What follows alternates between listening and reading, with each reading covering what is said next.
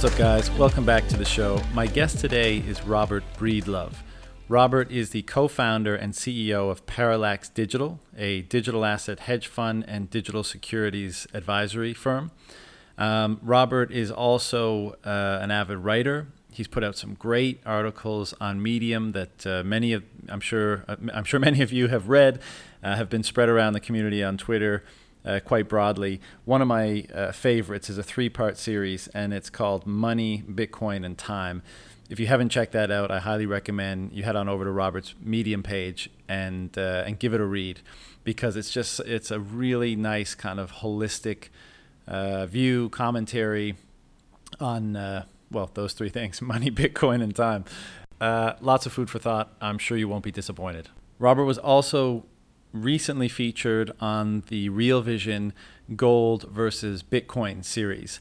And if you haven't checked that out, I also recommend you do, because Real Vision has been putting out some fantastic content, for several years now, but really seem to be hitting a stride and doing lots of videos and content around Bitcoin. And this Bitcoin versus gold series, I think, is highly relevant for the times we're in. It's a comparison that comes up a lot. There's people stuck in on both sides. And so I think they've only kind of partially released the series so far. I think they're maybe halfway through. But Robert was one of the people interviewed for the series, and I checked it out yesterday. It was awesome.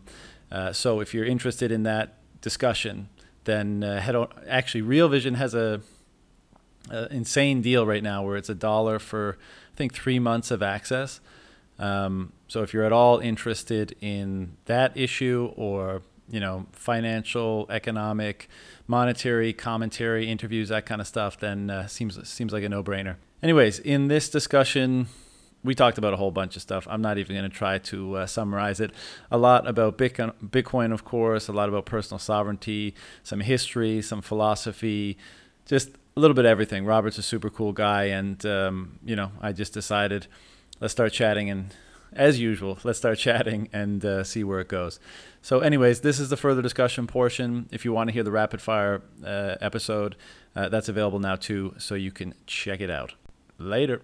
Quick correction for the Real Vision deal that's on right now. It's not $1 for 3 months. It's $1 per month for 3 months.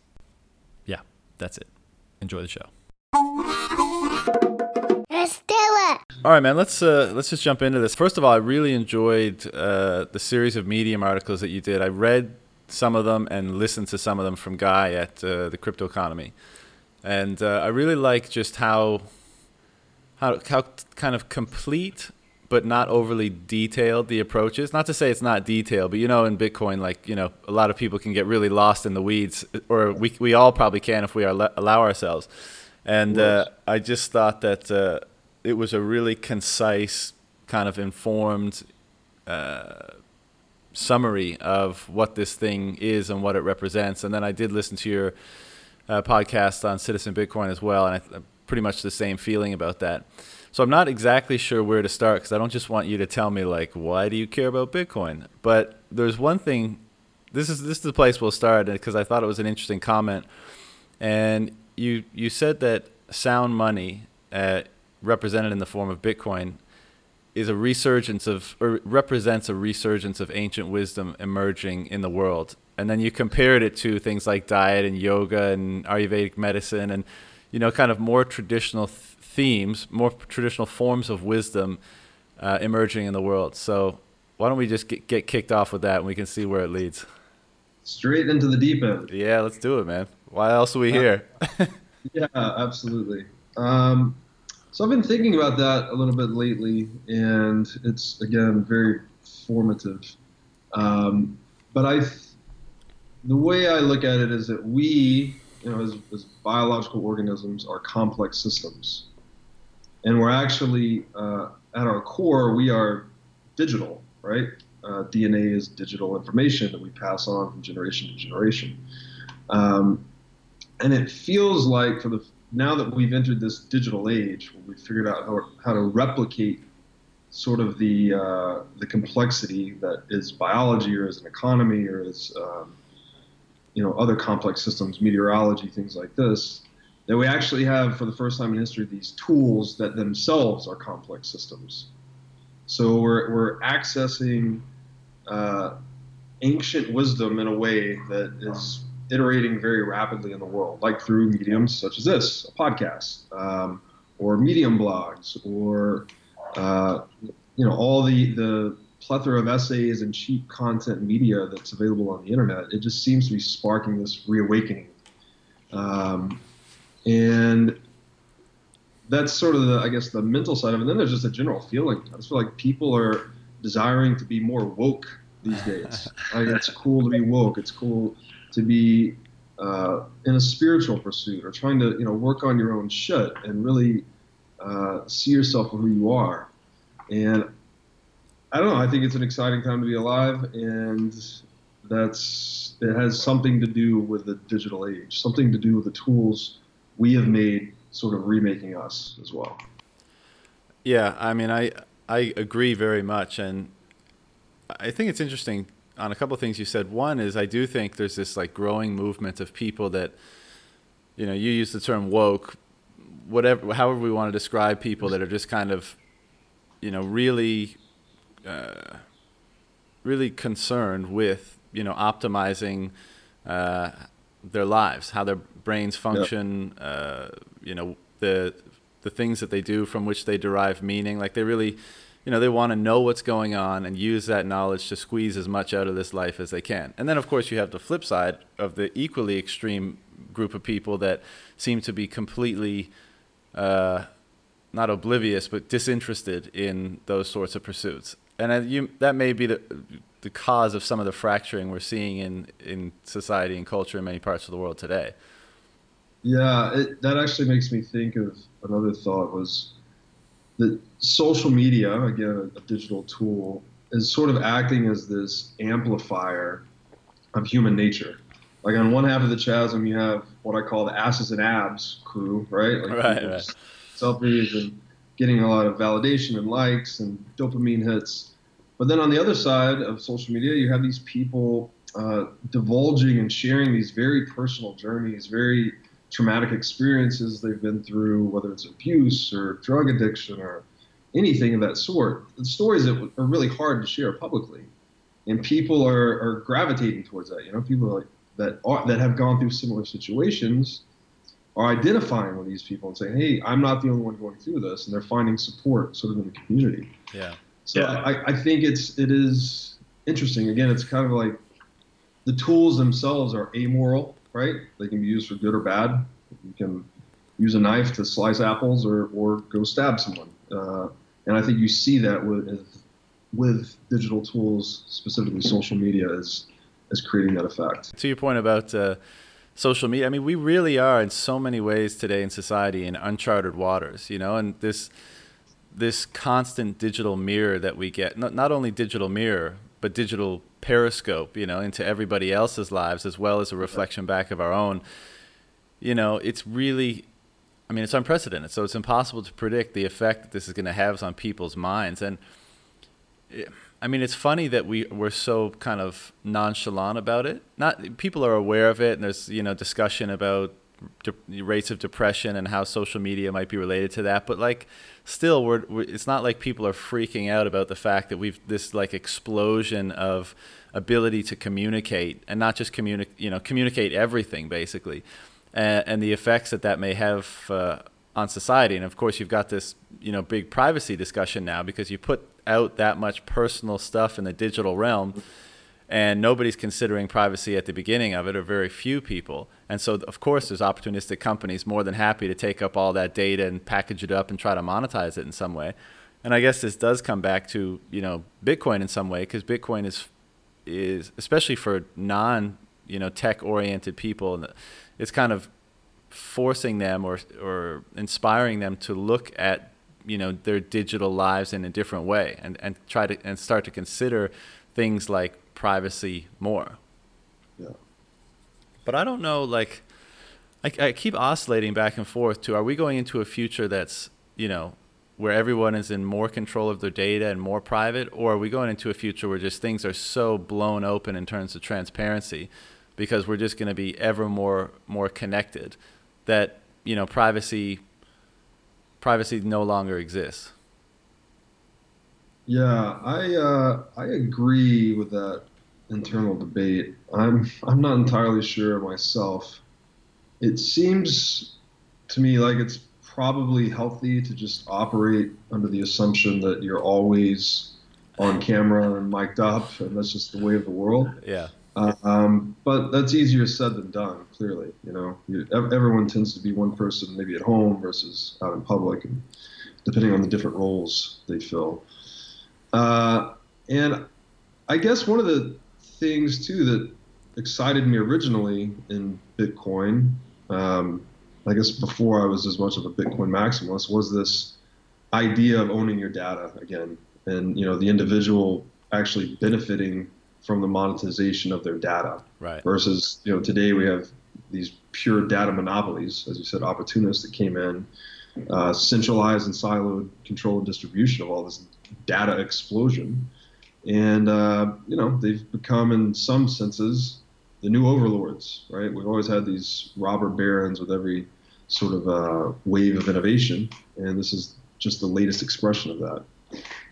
But I think there is some promise, and without going too deep into the technical weeds that I'm not prepared to talk about, there's some promise in the technology that facilitates Bitcoin, I think, to be applied to other domains, Right. to where we could sort of decentralize or disrupt these data monopolies at some point. Yeah. And then, as to when, time is the most difficult thing to predict in this environment because everything's exponential and things come out of nowhere, and just makes for really exciting living. Absolutely. I think it might, on that point, it might be the case that things continue to, I can't see an environment in which our lives don't become more and more transparent and we're not expressed through more and more media. We don't have, VR avatars, and we're not sharing more of our personal lives and all that kind of stuff.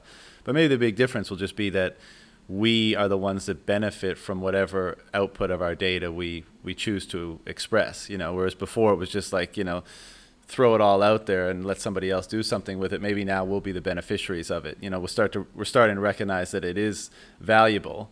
And there's other considerations like, who gets access to it and stuff like that. But it's squirrely times, man. And just a final point on what you were saying about the resurgence of ancient wisdom. We all have, to make an analogy to the ancient world, we all have the Library of Alexandria in our pockets, right? And much more than that, of course. And it's, I do get lost in the weeds often, just kind of daydreaming about like what is the implications of everybody in the world effectively, or a big portion of the world having access to the world's history of information and being updated in real time of the new information coming onto coming onto the world. And as you said, I think that's why we see so many people that there's a never-ending stream of information for you to kind of chew on and decide which is the right stuff to integrate into your life. And I know this may be way off base, but I don't know how familiar you are with like ancient secret rites, like the mysteries of Eleusis and other similar things, where like kind of they are these highly secretive, exclusive ceremonies and rites reserved for the elite of society, political, financial, that sort of thing. And I feel like that's now being offered to everybody, because there's not going to, like, how many secrets are left? Information is being so democratized that we're all kind of in this scenario where all the information is laid out, and it's but for us to choose how we want that information to impact our lives via how we integrate it and express it through our own, through ourselves. Yeah, I agree. I like the Library of Alexandria being in our pocket. It's a good example, and it seems like we've almost compressed space and time, right? All the knowledge of humanity that's been collected across time and is now currently being collected across space, and it's compressed into our pocket, right? And we're able to, with our digits in the digital age, to access it freely and openly and quickly. And it just accelerates these feedback loops that are inherent to all natural systems, right? Including, the economy, actually our own biology. People are changing the way they eat, exercise, and train.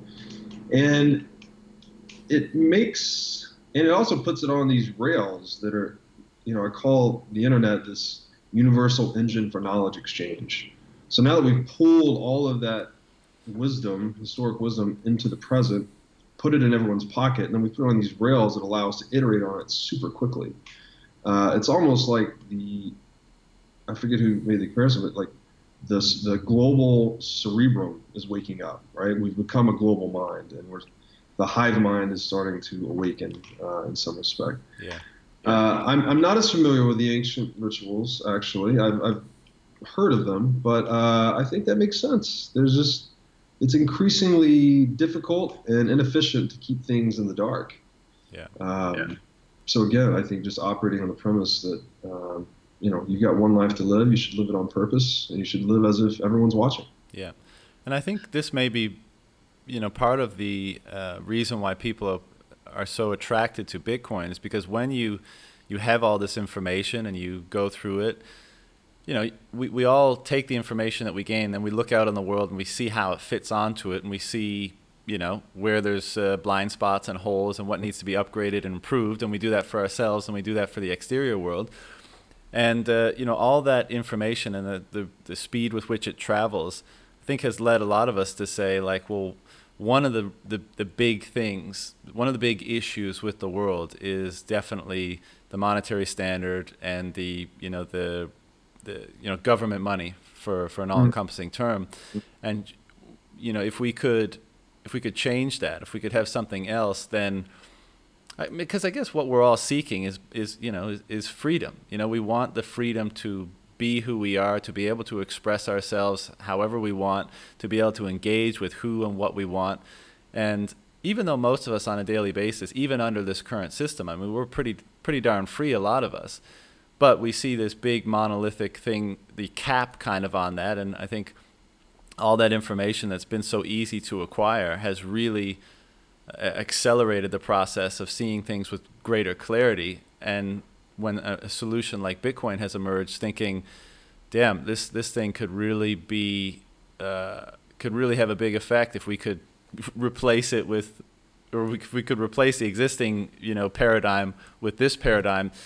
The freedom that would enable could be tremendous. And I know you've written about that a bit, so why don't you wrap on that? Absolutely. I like to say that, the cornerstones of capitalism, and to be very clear, capitalism gets somewhat of a bad rap today. People think it's responsible for the ills that many people face, but it's just not true, right? So the cornerstones of capitalism really are rule of law, so that you're going to resolve disputes effectively, non-violently, preferably, because that's expensive and messes stuff up.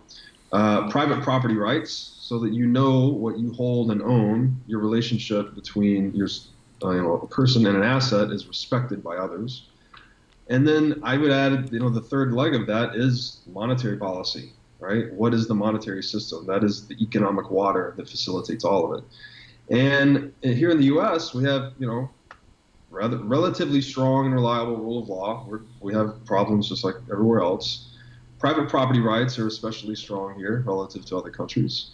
But monetary policy is the same across the board worldwide. It's the monetary policy we've dictated to the world at the conclusion of World War II.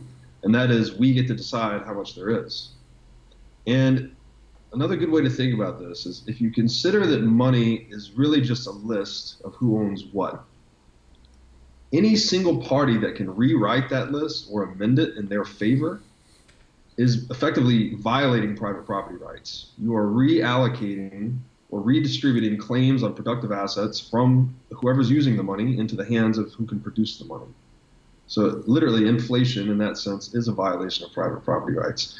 So it's important to take that perspective that of those three legs, we really only have two in the whole world, in the free world. We've never really seen the third leg materialize other than when gold was dominant worldwide.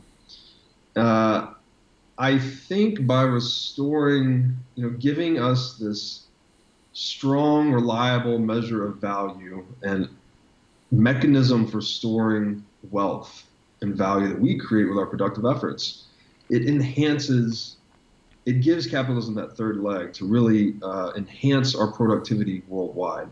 And at the end of the day, that's what economics is all about. The more productive we become, the cheaper things are, the less expensive it is to live. But right now we have this giant parasite on our back, effectively, which are the shareholders of central banks worldwide, and they're extracting wealth from global citizens. And if you remove that, you eliminate that monopoly and restore us to a free market and actually let actual, true free market capitalism take hold, I think you usher the world into an era unseen. Yeah.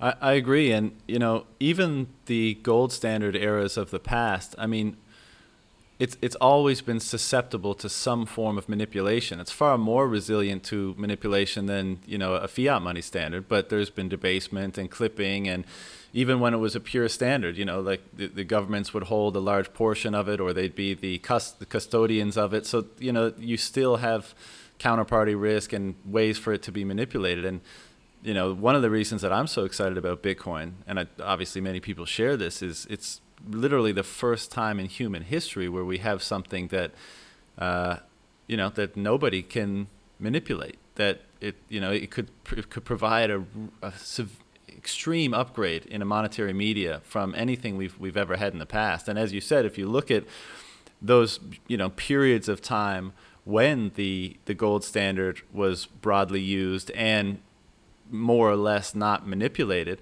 it did usher in these great areas of humanity.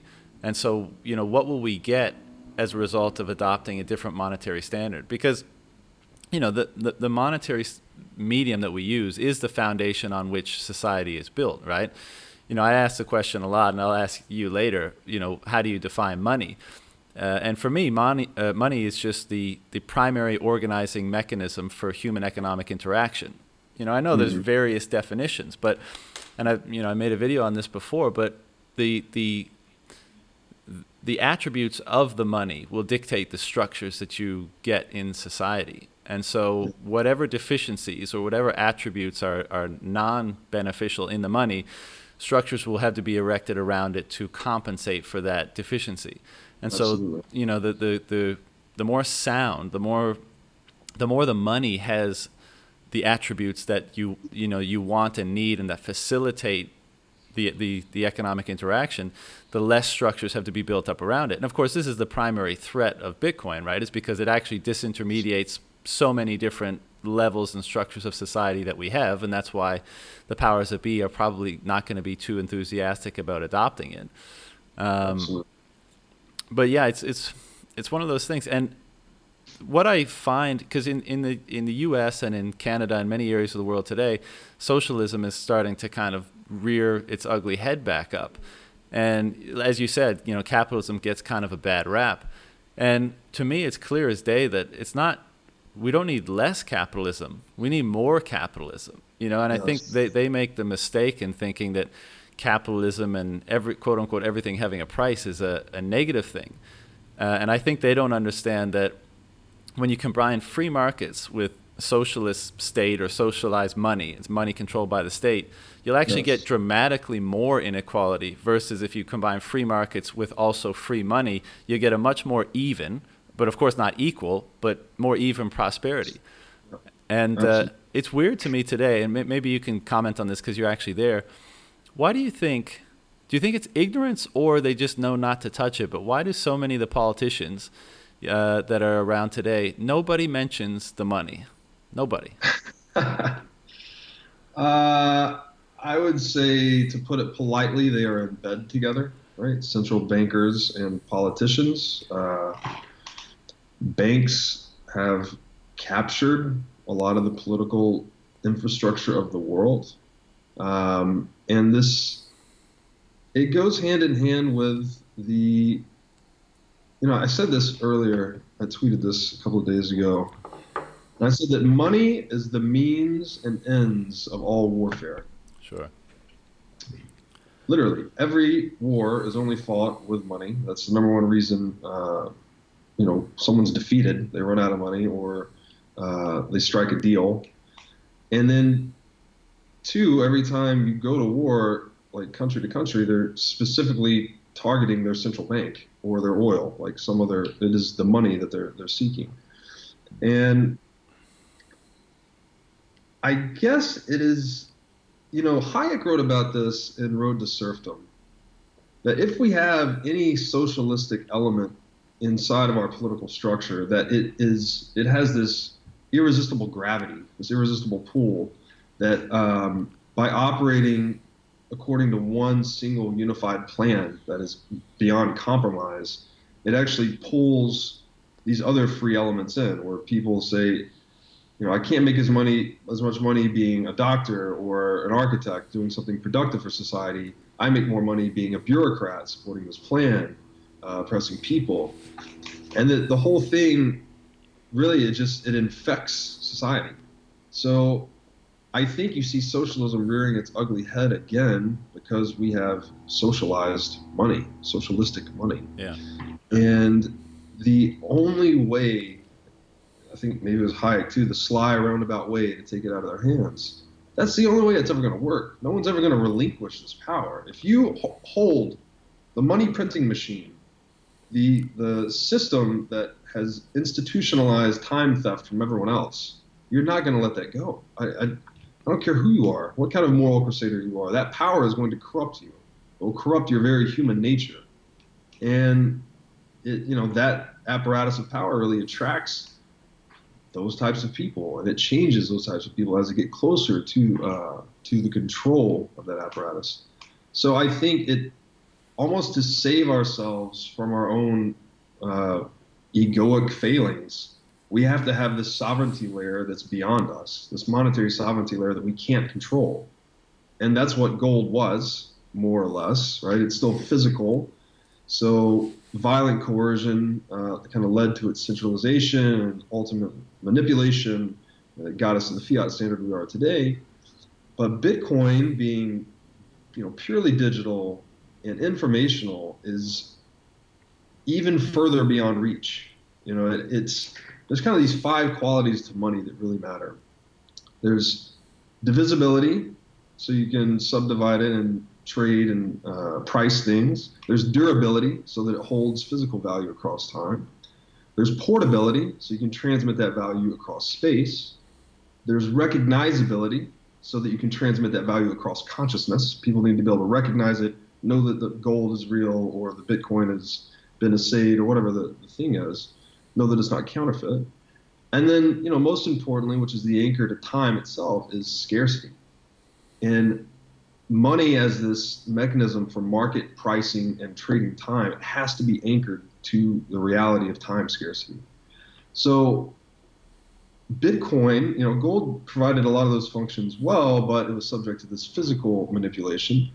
Bitcoin takes the first few, so the durability, the divisibility, the portability, and the recognizability of information. So literally, information can be divided as deeply as possible.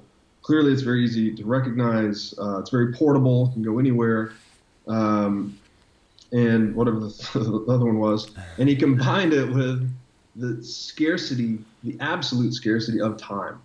So that's what makes Bitcoin this truly revolutionary monetary sovereignty layer that seemingly is mostly beyond the reach of the state. And it's exciting because, as Rothbard said, no attempt to reform the state has ever taken hold. None. Nothing has ever worked to hold back the advance of the state. And this represents a promise to possibly do that. So that's what's exciting about Bitcoin. Yeah, and this. I totally agree, and I think that's because, like, any attempt to change the nature of the state ultimately has failed, because the state is a manifestation of the money.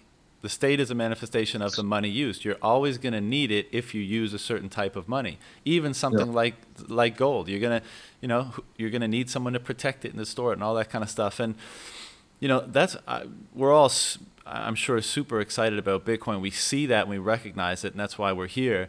But a lot, there's been a lot of conversations lately about how the state could potentially stop Bitcoin. And so some people think, they could try as they might, but they'll shoot themselves in the foot. It's not going to work, jurisdictional arbitrage, however it plays out, but they can't do it. And then there's other people that are much more are on the other side of the argument, where they say, no, the state could just pass a law, and if someone puts a gun in your face and says, burn your Bitcoin or I'm going to throw you in jail, how resistant are you going to be to that? So where do you fall on the, kind of how could the government stop this thing if it gets to a point where, it has to get to that point, right? You would think that ultimately that's the showdown. I don't know if you saw on Twitter today, Gigi posted a piece on Medium called, I think, How Do You Stop Bitcoin, or How Do Governments Kill Bitcoin, something like that. Yeah. And the whole article was, they don't. It's just 2 words. So it was kind of a joke. I thought it was funny. Got some good action on Twitter. I guess I would fall somewhere in the middle. And clearly you can't just pass a law and say, don't hold Bitcoin, because Bitcoin is just information. It's just a language. It's, one, here in the U.S., protected by the First Amendment. But 2, even if the First Amendment was repealed, how in the hell do you enforce that? How do you regulate open source technology that is literally, you can print the entire code base and transaction history on paper and set it on it's very difficult to regulate. And if we look at the history of the government and enforcing some of their arcane laws, you could look at cannabis, for instance, or any of the war on drugs, it didn't slow things down, to say the least. The war on drugs just created these cartels that fed on monopoly profits. But the distribution of drugs in this country it's accelerated. Put a lot of people in jail, though, right?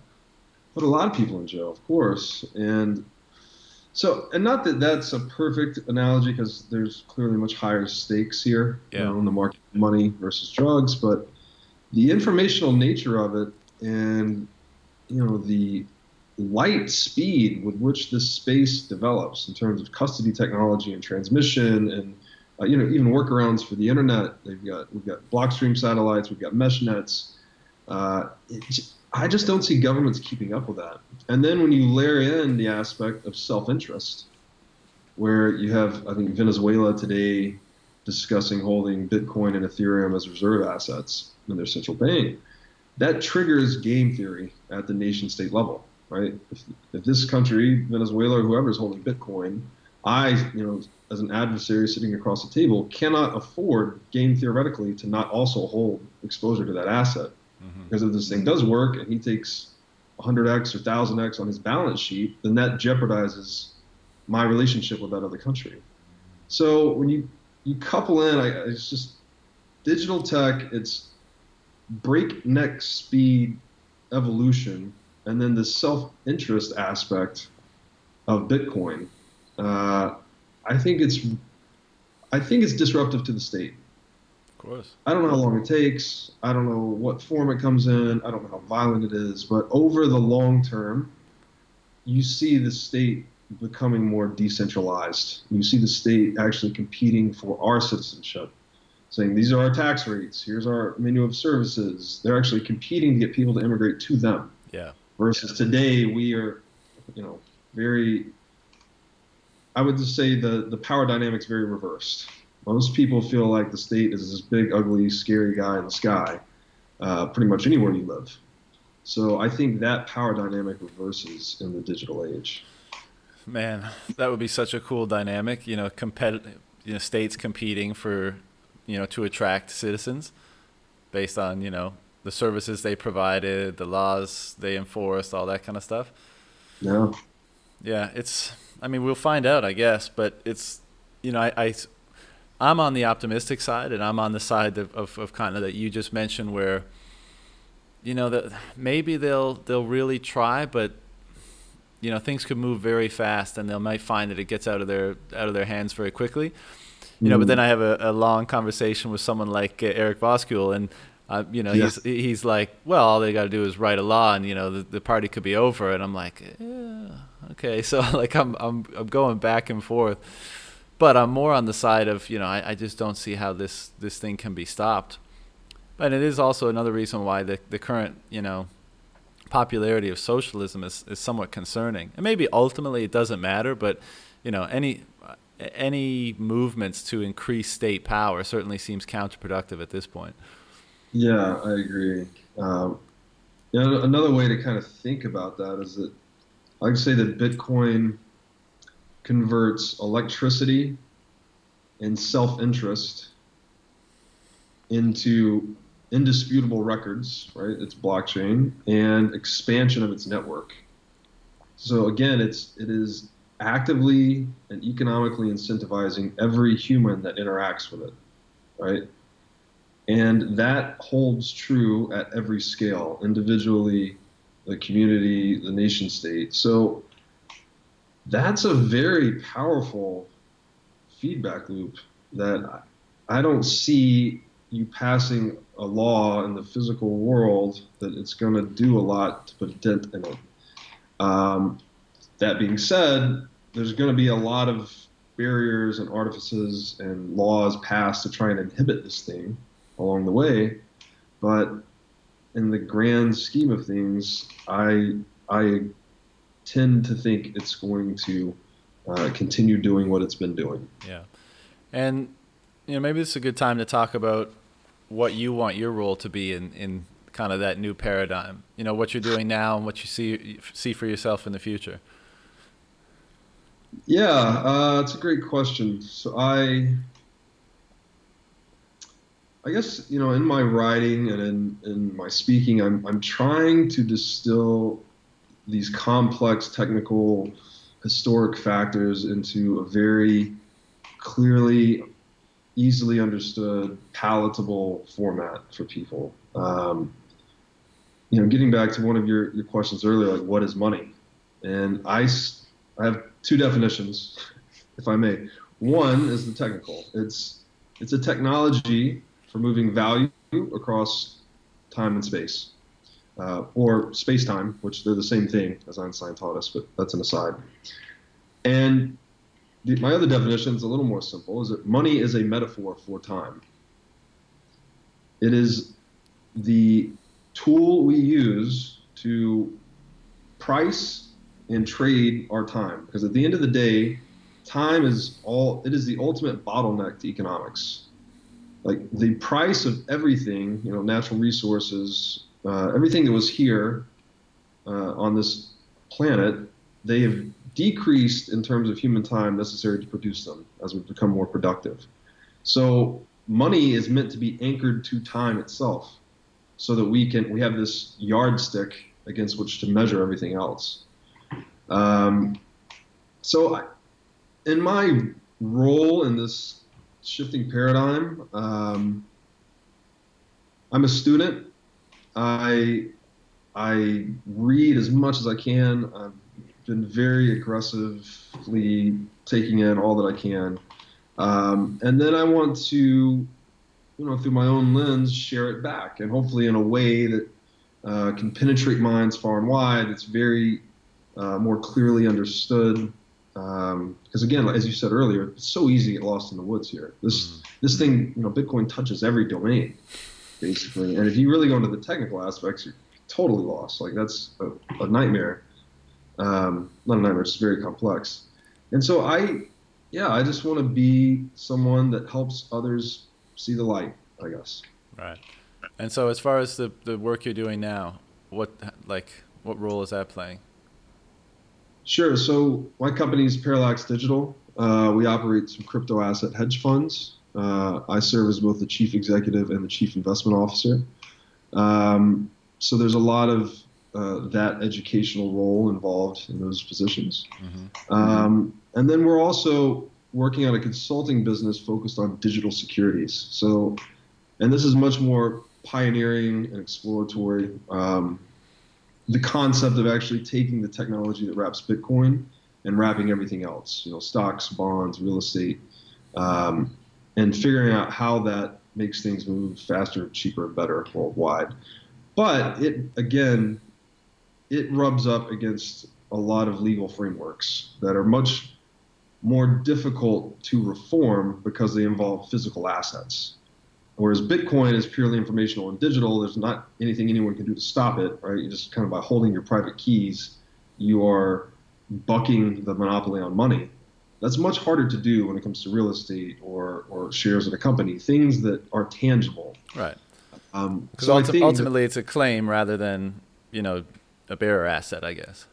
exactly right. Yeah. So I think the path that it takes is that Bitcoin is reforming the state by sort of taking away its taxing ability over time, its seigniorage rights, and by that change, the state becomes a little less relevant and maybe more open to adopting these other technologies in the digital securities world.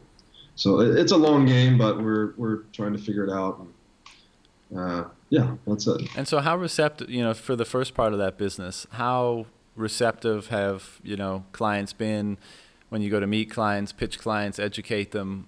What's the response these days versus, a year ago, 2 years ago? Let's just say in 2017, the interest was It's astronomical. catnip. It was unbelievable. Just it was order taking, I guess you would say. Right. And in 2018, the exact opposite, absolute ice cold out there. So it was an interesting way to see FOMO and FUD up close and personal at a high net worth institutional family office level. Yeah. Um, and today it's warming up again. As one of my friends in Tennessee said, when the food is thrown out into the water, the fish come back around, right? So I guess the rebound, the market rebound in Bitcoin has attracted some of the fish again.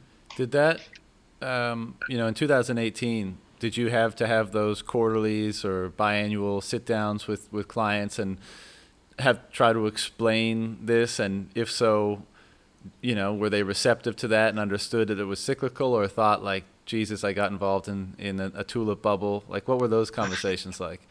There was a lot of pain, for sure. The market as a whole drew down 90%, I believe, in 2018. So even well outperforming the market, you're still getting your ass kicked relative to most other markets. So it was a trying experience, to say the least. We've been very fortunate to have a very good investor base. They've been supportive on balance, but there have definitely been concerns and people, voicing their concerns very loudly. So I am grateful actually to have gone through it. I think it really hardens you as an entrepreneur to go through those painful experiences.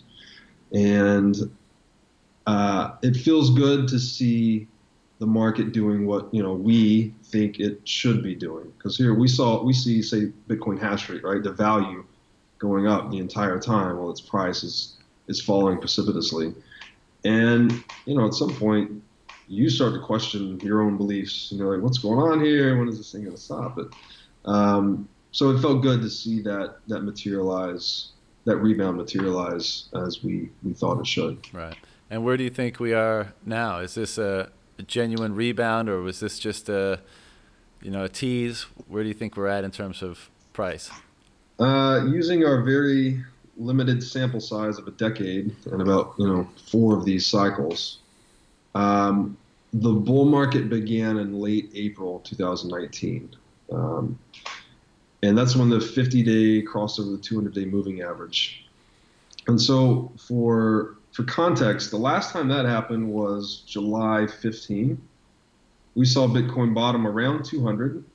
After that 50 broke the 200, it broke up to $600. So it tripled in price pretty rapidly. Mm-hmm. It then corrected down 50% to 300. And I believe that was in August of 15. And from there, it went on this 27-month bull run to 20,000. So from July 15 to December 17, you go from $200 to 20,000. That's a 100x in 29 months. That was the last cycle. This cycle, we bottomed at 3,200 in December of 18. Looks like the bull market started in earnest in April of 19. And we had this run. We had this run up to 13,000, right? So from 3,200 to 13, which is even a larger magnitude than the last run. Instead of tripling it, it's almost a little more than quadrupled, actually. And now we've had this correction back down to roughly 50%. It's hit in the mid sevens. So if we're using last cycle as our proxy, I think we're right there. We're in August 15. We're sitting, at the time when it was sitting at 300, today it's say 8,000. And given all of the macroeconomic conditions, QE infinity, this race to the bottom in currencies worldwide, this, the Lindy effect, people seeing Bitcoin, that learning more about it all the time, the knowledge is becoming more and more diffused into society. And then you have these the institutional architecture between the crypto asset world and traditional finance. We're going to have much larger capital pools coming into the space. I think we're set up for a really big bull run. People throw price targets out all the time and say it's not financial advice, and I guess I will do the same. But we have an internal target of 120,000 in the next 36 months. I'm not certain that we're right, but that would be very conservative in context of history. Right. And do you think the next bull run will be, if we say 2017 was retail led, do you think the next one will be institutional? Or a bit of both? Certainly going to be a bit of both. But I think there is an inflection point for the institutions, and it's going to be driven by price. Say it's 50,000. Bitcoin breaks 50,000, and you have this, perfectly inelastic supply curve that's not giving any ground. The more demand there is for Bitcoin, it's only being expressed in its price, right? That's one of the beautiful things about it. That exacerbates the FOMO big time, because as people are piling in, the price is, all demand increases are being fully expressed in price, and people start to chase this thing. So I think that psychological paradigm holds at the institutional level.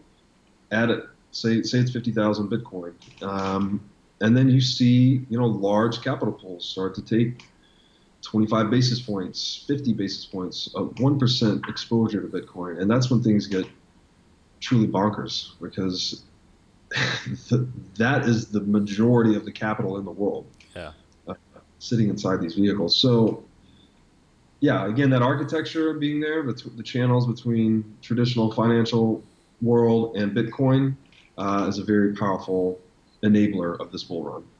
And it's still, if you've been in here for a while, it's amazing how big it's gotten. But as we all know, $200 billion in the context of, global money and investments and investment products is like literally nothing. Literally nothing. I think the Fed has been injecting 75 to 100 billion a day into the repo markets the past few weeks. 200 billion is nothing. What do you make of the current situation? Because, in 2006-07, I was like, this is all fucked, this is going down, gold and silver, because obviously Bitcoin wasn't around then. And here we are 10 years later, 12 years later, and it's been able to be propped up. And I know you said right off the bat that timing is the hardest thing to predict. But what do you make of just the current situation of the amount of negative rates and, how much money is being pumped into the system? What's your opinion on all that? A macro level, believe we are in the death throes of this monetary policy experiment. Again, zooming all the way out, we've had money more or less in society for 5,000 years. Only the past 100 have we had this true experiment called fiat, which really didn't begin until 1971. We went on to a true fiat basis, where we've completely and entirely severed money's anchor to time, and that has just led to these runaway market distortions. This increasingly volatile and violent boom and bust business cycle, of which the Great Recession of 2008 was the latest expression. And here we are again. We're at historically overpriced markets in basically every dimension, right? PE, EBITDA, enterprise value, anything you can think of. We're also historically indebted. We're also printing money at a historic pace. The thing is coming unraveled before our eyes. There's a great account on Twitter, Paranoid Bull. I think he's been beating this drum for years. And again, it's impossible to say when, like what sparks the implosion, but it seems like it's a powder keg. I don't see how you reverse it. It's so far gone at this point. Is Bitcoin even ready to to play the role it needs to play?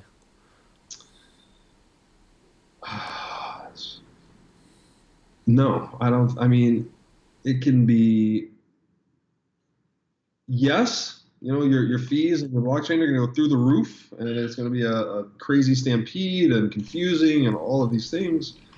The consumer tech just isn't there. The consumer-facing tech, it's still very complicated to use, and the analogy is mid-'90s internet, right? Dial-up, whatever. It's just hard to use, frankly. So, in one sense, yeah, the technology, the backbone is there. It can support final settlement across the network of all central banks in the world today.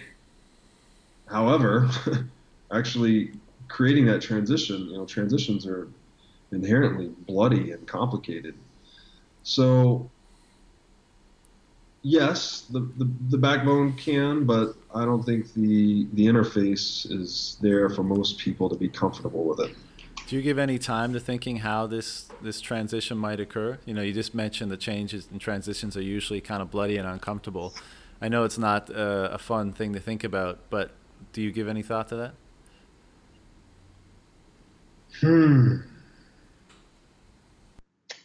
I do think about it.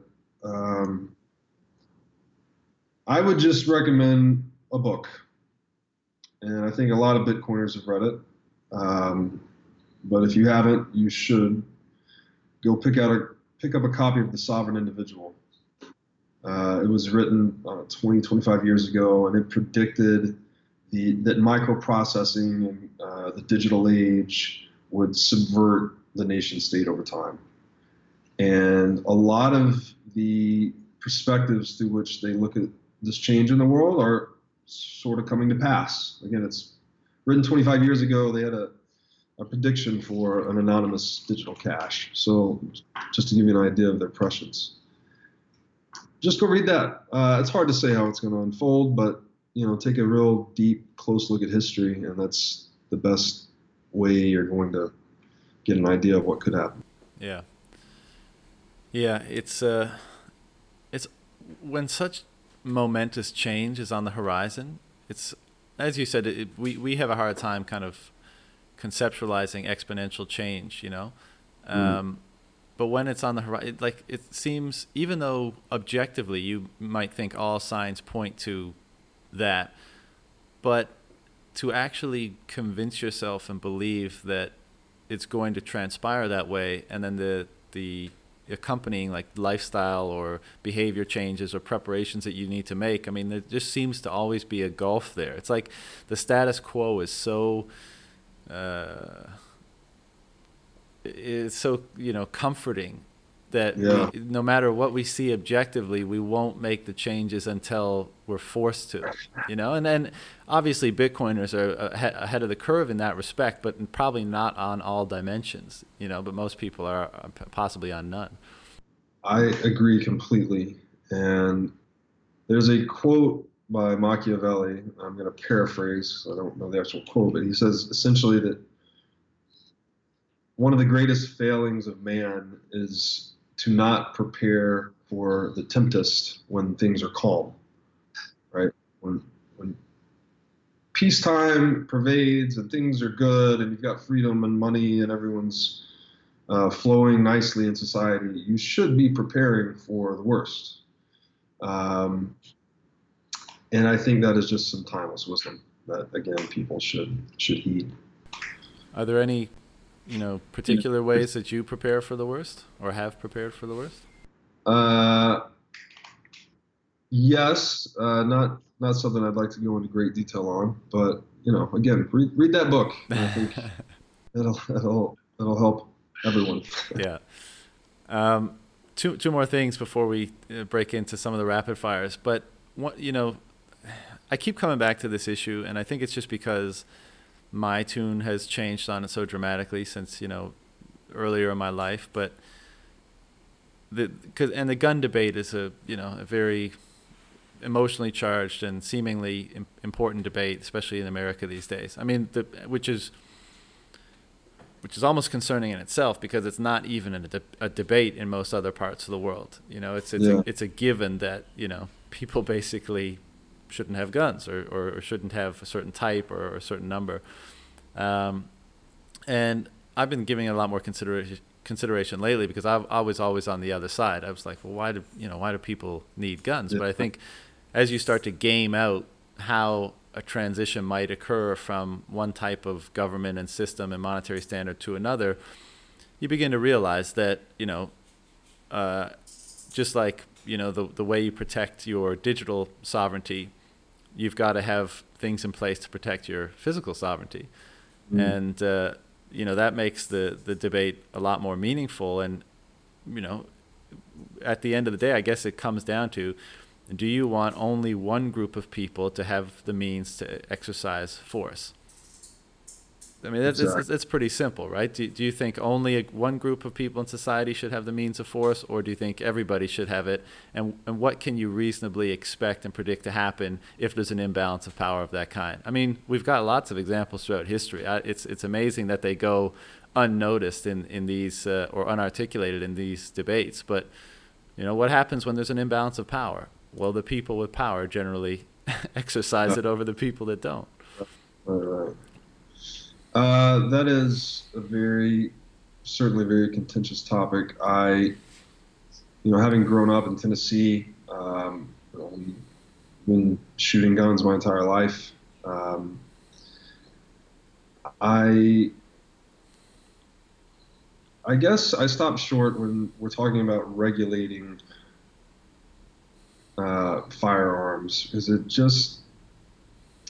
I guess in general, this movement we're moving away from the importance of political consensus. Frankly, even if you want to regulate and ban guns, well, we 3D print guns now. Right. So it becomes more of a question of, do you want to be exposed to an asymmetry and a power dynamic, right? Do you want to be caught without protection, or do you want to be protected in case some shit happens? And I know it's a very sensitive subject in this country and this world, but I think a lot of the gun violence is an expression of that asymmetry often. Yeah. So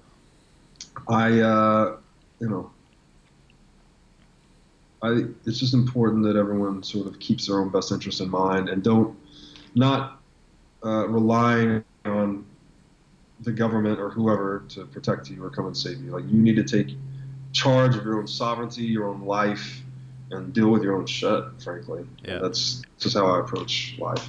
And, we've got to make decisions that are not founded in emotional responses.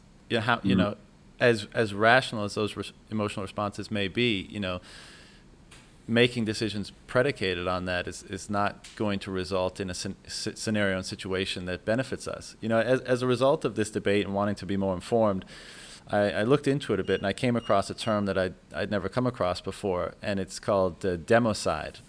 And I don't know if you're familiar with the term. I can't remember the author who popularized it and did this statistical work and analysis. But it's basically, democide is like, deaths as a result of state force, non-conflict, so non-war related state force. Just basically the state killing its citizens. It's brutality. Yeah, and I think in the 20th century, I'm going to get the exact number wrong, but over 200 million, I think, like maybe it was 170, 200 million. And so if we go back to that kind of, if we bring data to the argument, you say, and I don't have the figures, but just in terms of trying to bring some sense to this, it's like, well, let's look at how many, gun-related deaths occurred in the 20th century by, your general, citizen gun violence. And then let's look at the way in which the state has used force over that same period of time. And you say, which one inspires you more to, are you not kind of convinced that it's important to have a check and balance on state power when it's so apparent at the ways in which that power has been abused in the 20th century? Like, that was a big convoluted way of saying that, but you know what I'm saying? Like, people don't have an appreciation for how state power has kind of gone awry during that period of time. Absolutely.